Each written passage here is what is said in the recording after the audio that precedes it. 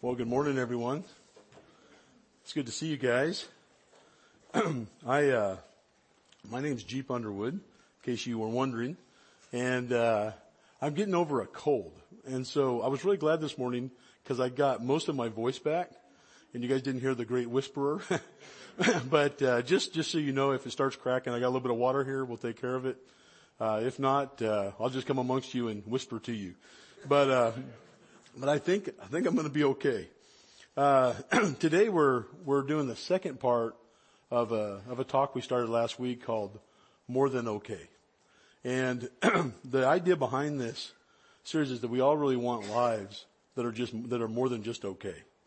And last week we looked at a couple of AT&T commercials that really kind of they kind of riff on this idea of okay, and they're kind of funny. And so I wanted us to watch a couple more AT&T commercials this morning. Quite frankly, just because I enjoy it, but just know I am not endorsing AT&T in any way. They're just funny commercials. So let's take a look. I'm scared. Don't be. I'm perfectly okay at this. Just okay? First time is always hard. Does it get any easier? I'll let you know. Ah! Nope, the second time is just as scary. Just okay is not okay. AT&T has America's best network, now with our best plans at our best prices, starting at $35 a line for 4 lines. New from AT&T. Is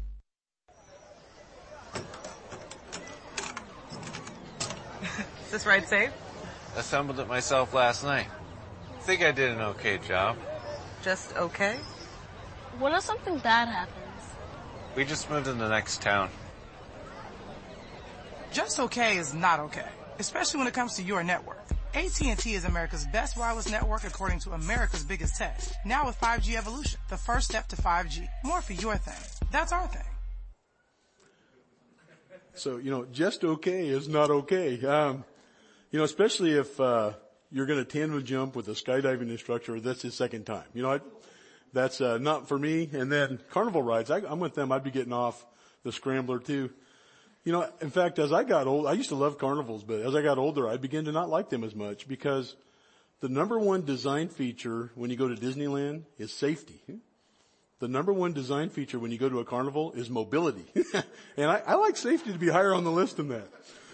So I'm kind of with them. We really don't, and bringing it back, we really don't want our lives to be just okay.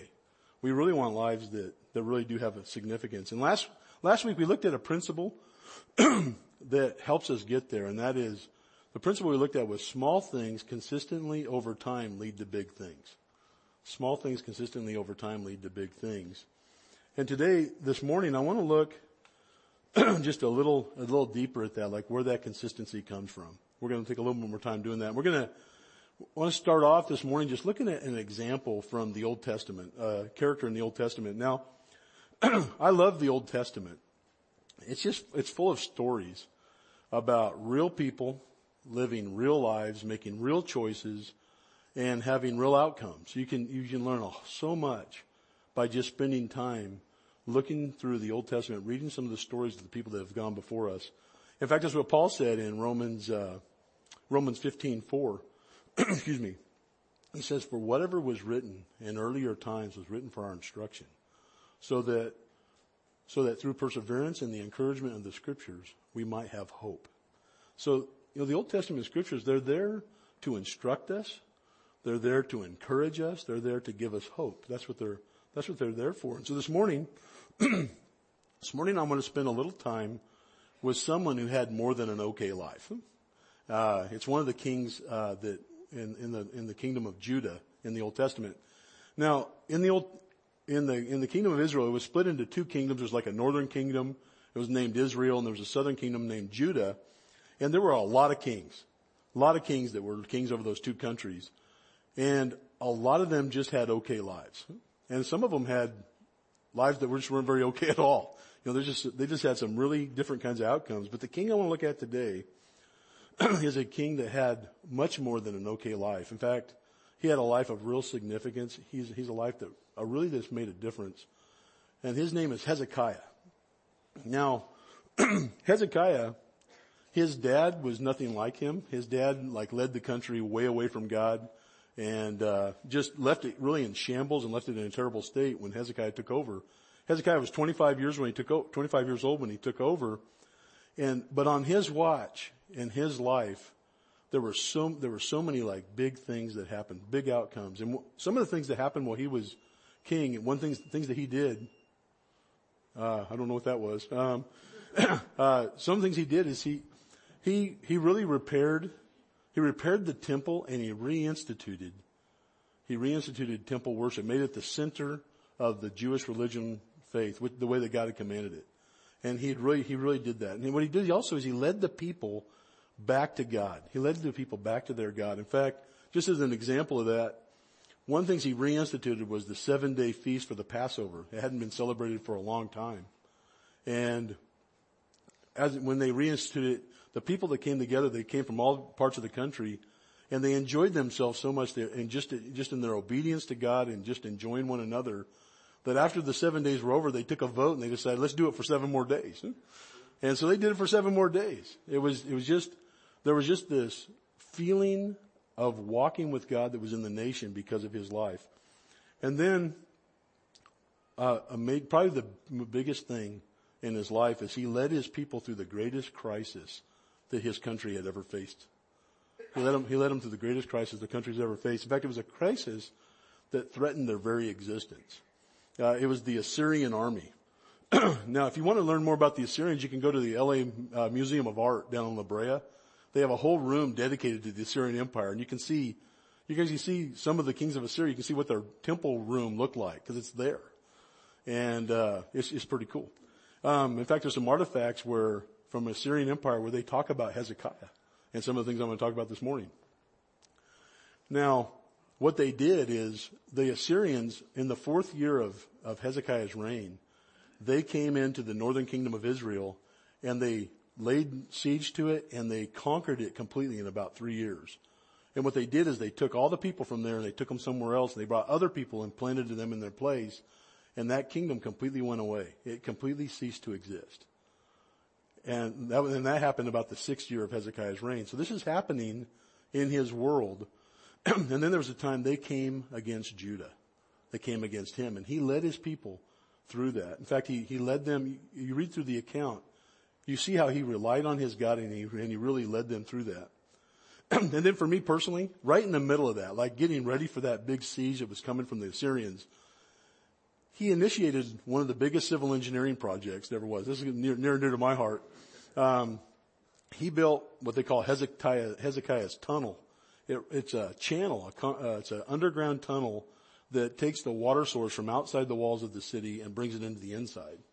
Because he thought, why would we let the Assyrians come here and have a drink of water? And we need the water on the inside. So he commissioned this 1,800-foot tunnel, many, many feet down the ground. They tunneled from 2 directions and they met in the middle and water actually flowed through it. That is right now that's amazing with the technology we have. I can imagine back then. I just can't imagine how they did that. But that was another thing, big thing in his, that he accomplished. So what was behind all this success? What was behind all this? What was the key for his life? I think it's really captured in 2 Kings, chapter 18. This is where the writer, he's talking about Hezekiah and he says, he trusted in the Lord, the God of Israel, so that after him there was none like him among all the kings of Judah, nor among those who were before him. For he clung to the Lord. He did not depart from following him, but kept his commandments, which the Lord had commanded Moses. It just says he trusted in the Lord and he clung to him. He held on to him and he followed him by obeying what he said. That is at the nucleus of, that explains like how his life turned out. That was the big thrust of his life. That's what he did, is he hung on to God. Now, clinging to something is just what you do when you trust in it. It's kind of like if you imagine yourself out in the ocean. We saw a movie called Open Water once. I never want to see it again. It's too scary. But like the boat goes away and you're out in the ocean and you're treading water. You're kicking. You've got your arms going. You're just looking for someone to save you. And a boat shows up on the horizon and they throw a life preserver out to you. And what you do when that happens is you grab that life preserver, and they would call that clinging. It's like you grab a hold of that life preserver, and there's several things that happen. You quit kicking your feet and you quit using your hands, and you just hang on and you just trust in the buoyancy of that life preserver. That's what trust looks like. That's what trust looks like, is when you take all of your efforts and you rest on the thing that you're trusting in and you cling on to it. And that's what Hezekiah was doing. He clung to God and he trusted in him. And that was the decision that was behind the life that he had and why his life was more than okay.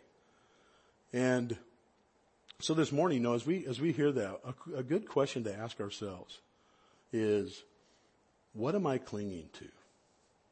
What am I clinging to today? And what am I trusting? What do I believe has the answers for life? What is it that I'm really hanging on to? It could be that you're holding on to something that's really holding you back. It could be that you're holding on to something that's really keeping you from where you really need to be to really change and to walk with God. And whatever you hang on to, whatever you're hanging on to, what you're doing is you're investing in it, you're believing in it, you're trusting in it, you're hoping in it. And what that means is it has a hold on you. It has a hold on you, the things you cling to. And that's really the way it was with Hezekiah. With Hezekiah, he hung on to God, he invested in him, he believed in him, and he trusted in him, and he hoped in him. And then it says it changed the way he approached his life. He began to follow God by obeying what God had to say. What God said began to something he really paid attention to, because he was clinging on to them. He began to believe that God had the answers for the questions he had. And he began to follow and do what God had to say. And you can really see what we talked about before, that was really kind of the impact. It's the impact of someone who just fully invested in God and really clung to him. So the writer of 2 Chronicles kind of paints a picture, kind of a summation of this big period in his life.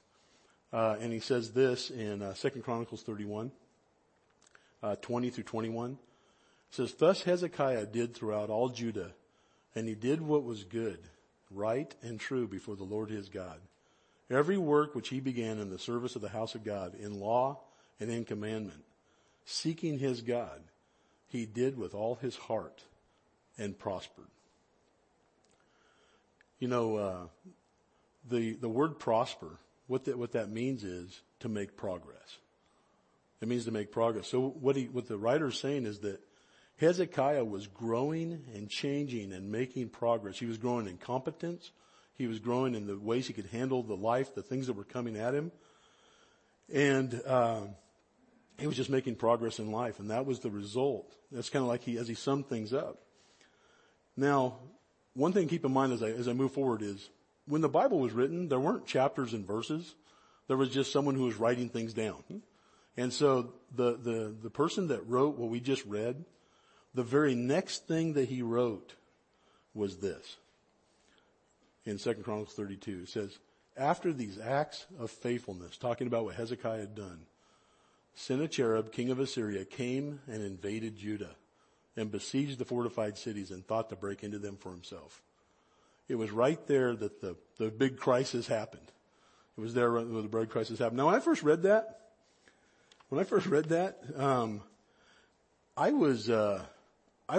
I actually kind of struggled with that. I went, that doesn't sound right. You're doing everything right. You're really trying to walk with God. And then there's a invader that comes in and tries to wipe you out of existence. I just thought, why is that? Why did that happen?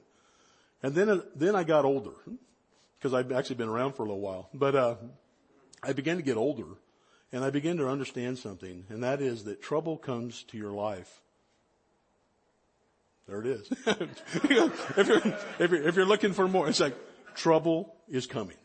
That's just, trouble is in life. Life has trouble in it. And if Hezekiah had lived his life a different way, that trouble was still going to come.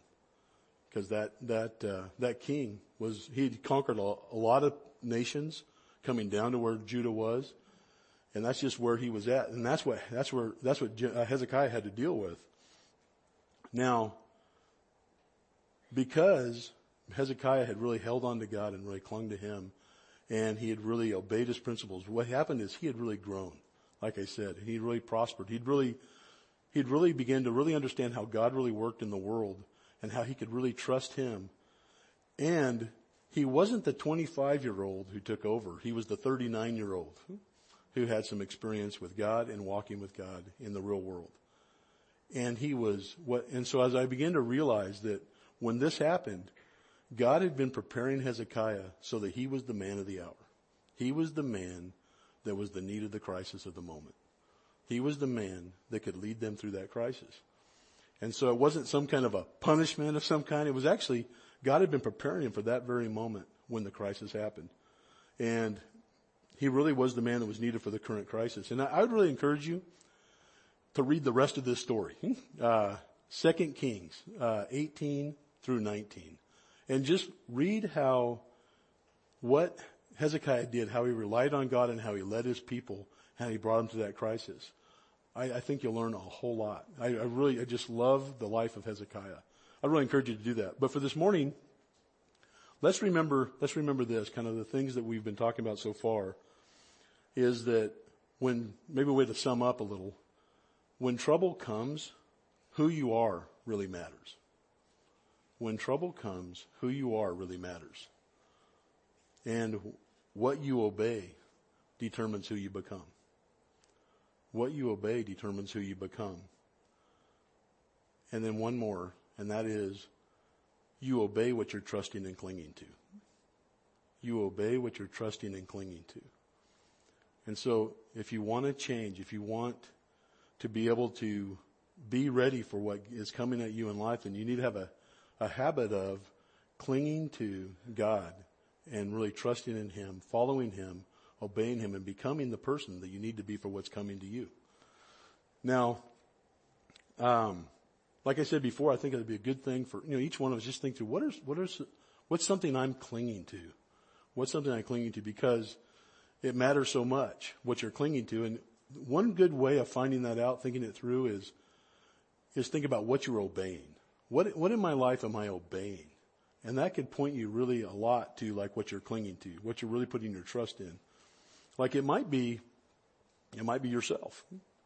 It might be, you might be kind of clinging to you and what you can do and trusting in you. And so you kind of do whatever you say and you're obeying yourself. It might be maybe your friends. It might be that you're kind of clinging onto your friends and what they think. So you're kind of deciding how you do things based on what they think you ought to do. It could be just our culture. It could be our culture's idea of success. It could be that's what you're clinging to. And so you're obeying whatever it takes to be successful like they say is successful.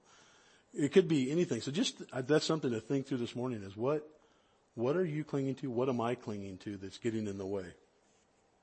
And so I'd like to spend, kind of take a shift a little bit and spend the rest of the time of the talk today is just talking about what does it look like when you cling to God and his grace and obey him, and what does change look like over time?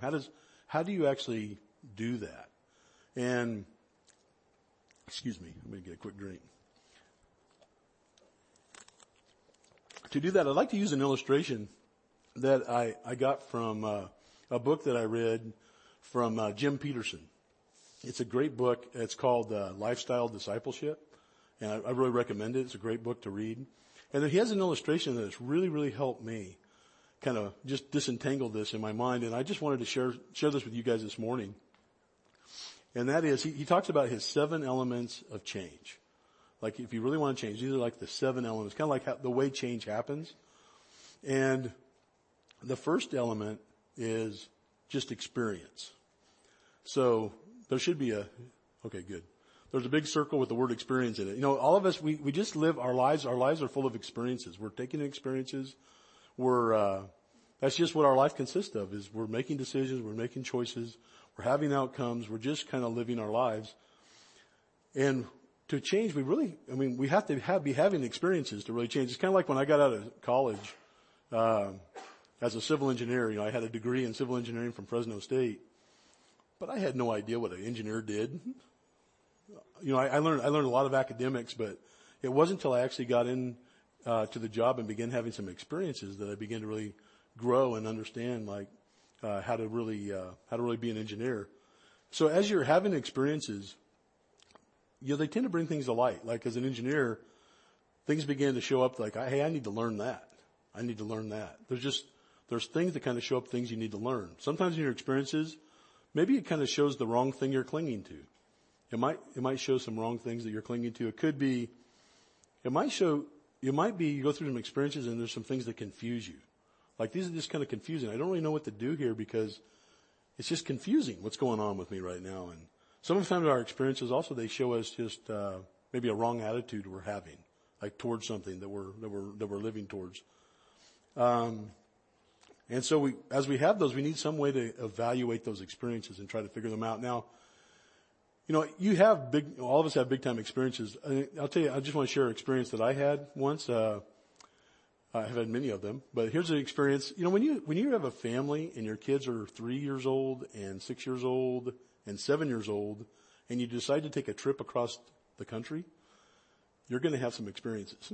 And, I actually probably could speak for about an hour and a half of some experiences along that line. But there's this one time we needed to go to Texas, and the kids were like 3, 6, and 7. We wanted to go to a wedding that was out in Texas.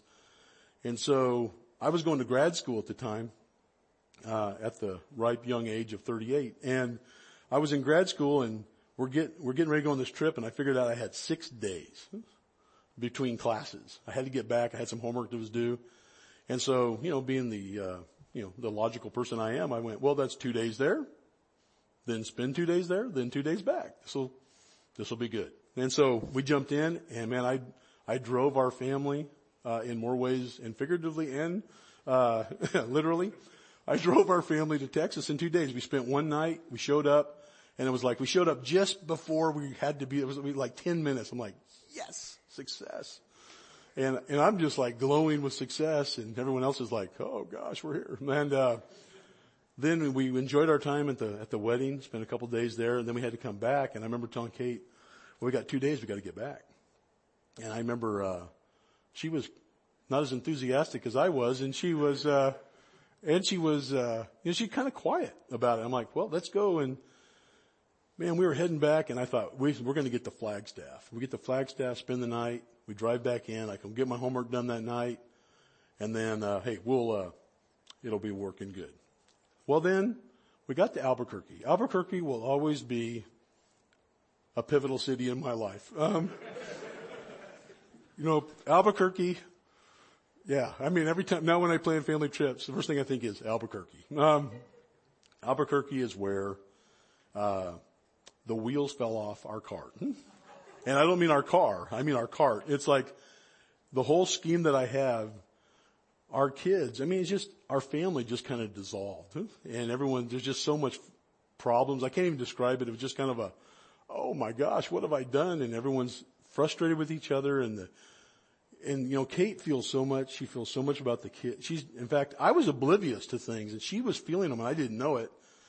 And the kids just kind of dissolved. They just couldn't handle it anymore. And they're just little kids. They weren't doing anything wrong. They just were beyond their capacity. You spend 12 hours in a car. And, we pull into Albuquerque, and it all falls apart. And I thought, okay, we're spending the night here. And all right, everybody spend the night. We just spent some time and just kind of recuperate. Next morning, I didn't wake anybody up. We just stayed up till noon when they kicked us out of the hotel. And then I just drove 4 hours to Flagstaff. And I got out again. I said, guys, we're not going to go very far. We're just going to go to Flagstaff. And so there's pools and hotels. So that's like, nature's wonderland for kids. And so they're just enjoying themselves, and they're having a good time. And so that night in Flagstaff, I put the curtain around my head as everyone slept and put a lamp in there and did my homework. But you know what? That was a huge experience for me, and I was confused about a lot of things. And I had to spend a lot of time thinking and evaluating what was going on there. What was my attitude in this? What was really going on with them? What was beyond their capacity? There's so much I learned on that trip just because of that experience. But to learn that, you have to evaluate your experience. And really to evaluate your experience, it comes to the second element of change, and that's the scriptures. You have to take your experiences to the scriptures so you can try to make sense of really what's going on, because you can't really make sense when you're just lost in your experience. Now, God designed reality, and He's the one to cling to and to listen to what He says, because He really knows what He's doing. He really understands how life works. And if we're going to evaluate our experiences, we have to turn to the scriptures. We have to take those and connect those to our experiences. And then, it really helps. It's really helpful if you have people around you that can help you and speak into your life, or you're in a group, one of the groups that John was talking about, one of our groups we have here. There's people that care about you and they can speak some helpful things into your life. Also, just listening to talks, you can learn a lot from them. But if you're really going to cling to God, and make progress in life, you have to go deeper than that. You have to go deeper than that, and you have to personally interject God into your daily experiences. You have to personally interject God into your daily experiences. And really, the only real way to do that is just to set aside daily time just to read the Bible, and then pray. As you're reading, pray that God would give you understanding. And sometimes in the most unexpected places, you find something that really addresses your situation. You find something that really addresses your situation. When you do, you stop and you reflect on it, and you begin to just kind of evaluate what that has to do with the thing you're facing. And what happens is clarity begins to replace confusion. Clarity begins to replace confusion, and you begin to have an idea and a real picture of what it is you need to do. And that's crucial. That's a crucial part of being able to change, is that daily connection with the scriptures. And then that brings to the next element of change, and that's struggle. Is once you come to the point where you really understand, like what it is you should do, then you begin to have a struggle, like, well, that's what I know I should do, but here's what I want to do, or here's what I always do. And you come into a struggle like, well, how can I get there? And you really have three options. When you begin that struggle, you have three options. One option is you just ignore. You ignore what you've heard, and you just keep going on the way you are. And you just keep doing the things you've been doing. That's one option you can take. Another option is you can do what Jim Peterson calls turn left, which he calls is basically just trying to do it all on your own.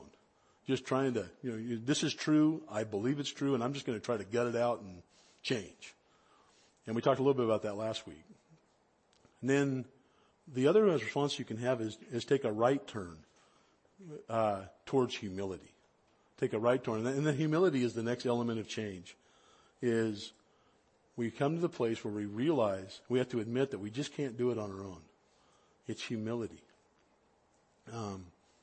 It is humility that really drives the bus to really connect to what it is that God really wants to do in our lives. In fact, in Isaiah 66:2, God's talking, and He says, "For my hand made all these things, thus all these things came into being, declares the Lord. But to this one I will look, to him who is humble and contrite of spirit, and who trembles at my word." See, humility gets God's attention. Humility gets God's attention, and humility takes what God says very seriously, because you know that He really does know what reality is really like. And humility is really just an admission to God that I'm weak in this area, and I'm dependent on You, and I just need help. And you ask Him for His help to do the very thing that He wants you to do. And like I said, humility really gets God's attention. In fact, Hezekiah had a son that was, he fell very far from the tree. His name was Manasseh. And he did unspeakable things. He took the country so far off tracks. He was king for like 50 years. He became king when he was 12. And he did all, I'm not going to go through the things he did, but you can read about him. But he did some unspeakable things. He took the country way off track. So much that God gave him a warning. He didn't listen. And so he brought the king of Assyria in, and king of Assyria grabbed Manasseh and took him in captivity.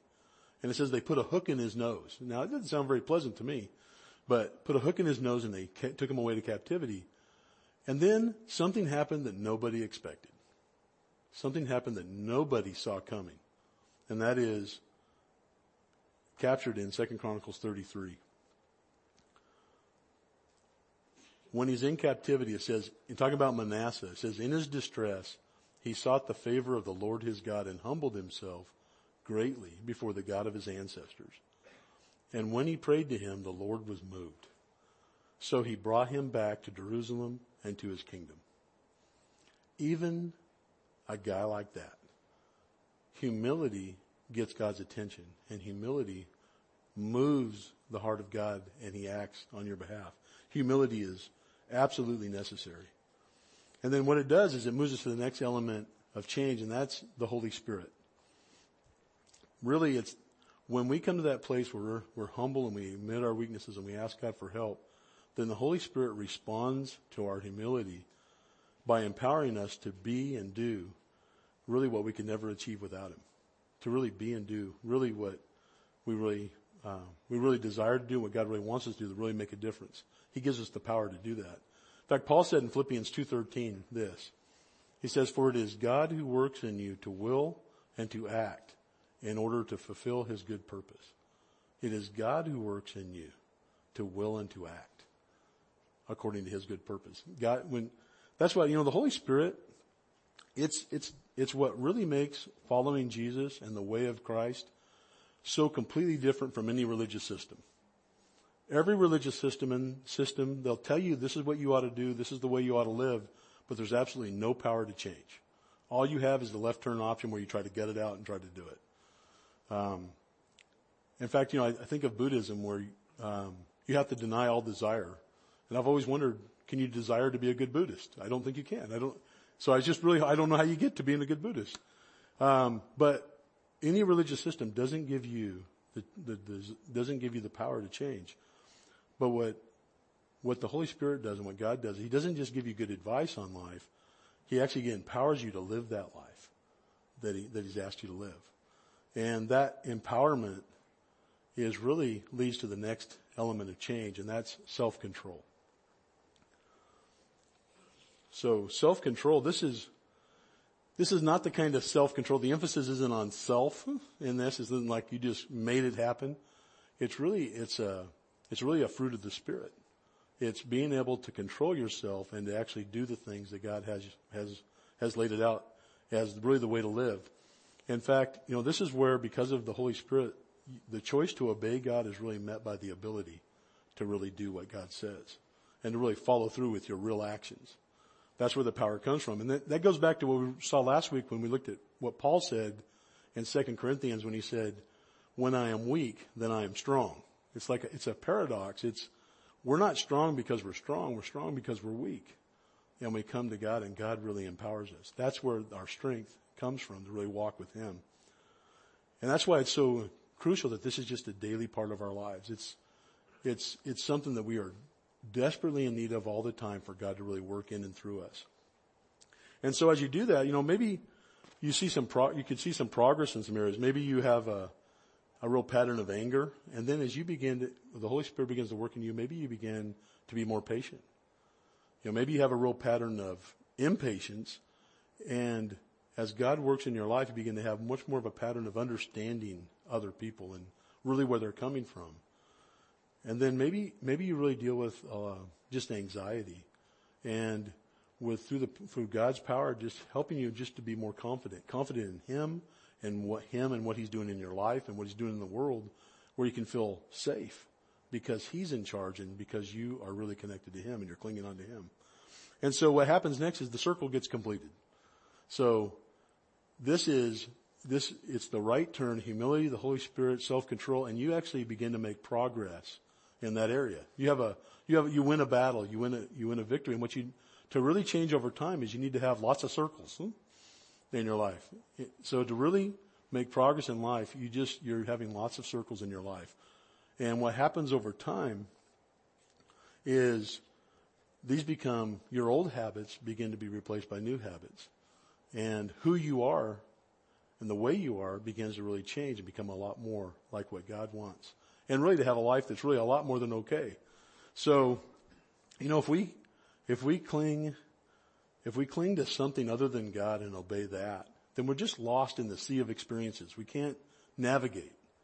But if we'll cling to God and really obey Him, what happens is we really begin to really see our lives change, and we make progress as we do what we've been talking about this morning. And our lives really are more than okay. And that brings us to the last element of change. It's really important, and that is simply community. You need to be around a lot of other people that are also doing circles. You need to be around a lot of other people that are also struggling and trying to take their experiences to God so they can really understand how life works. And you do that with other people, and there's a camaraderie that comes with that. That's why the New Testament has so many one another's in it. This is to be done with one another. We all need help. We all need encouragement.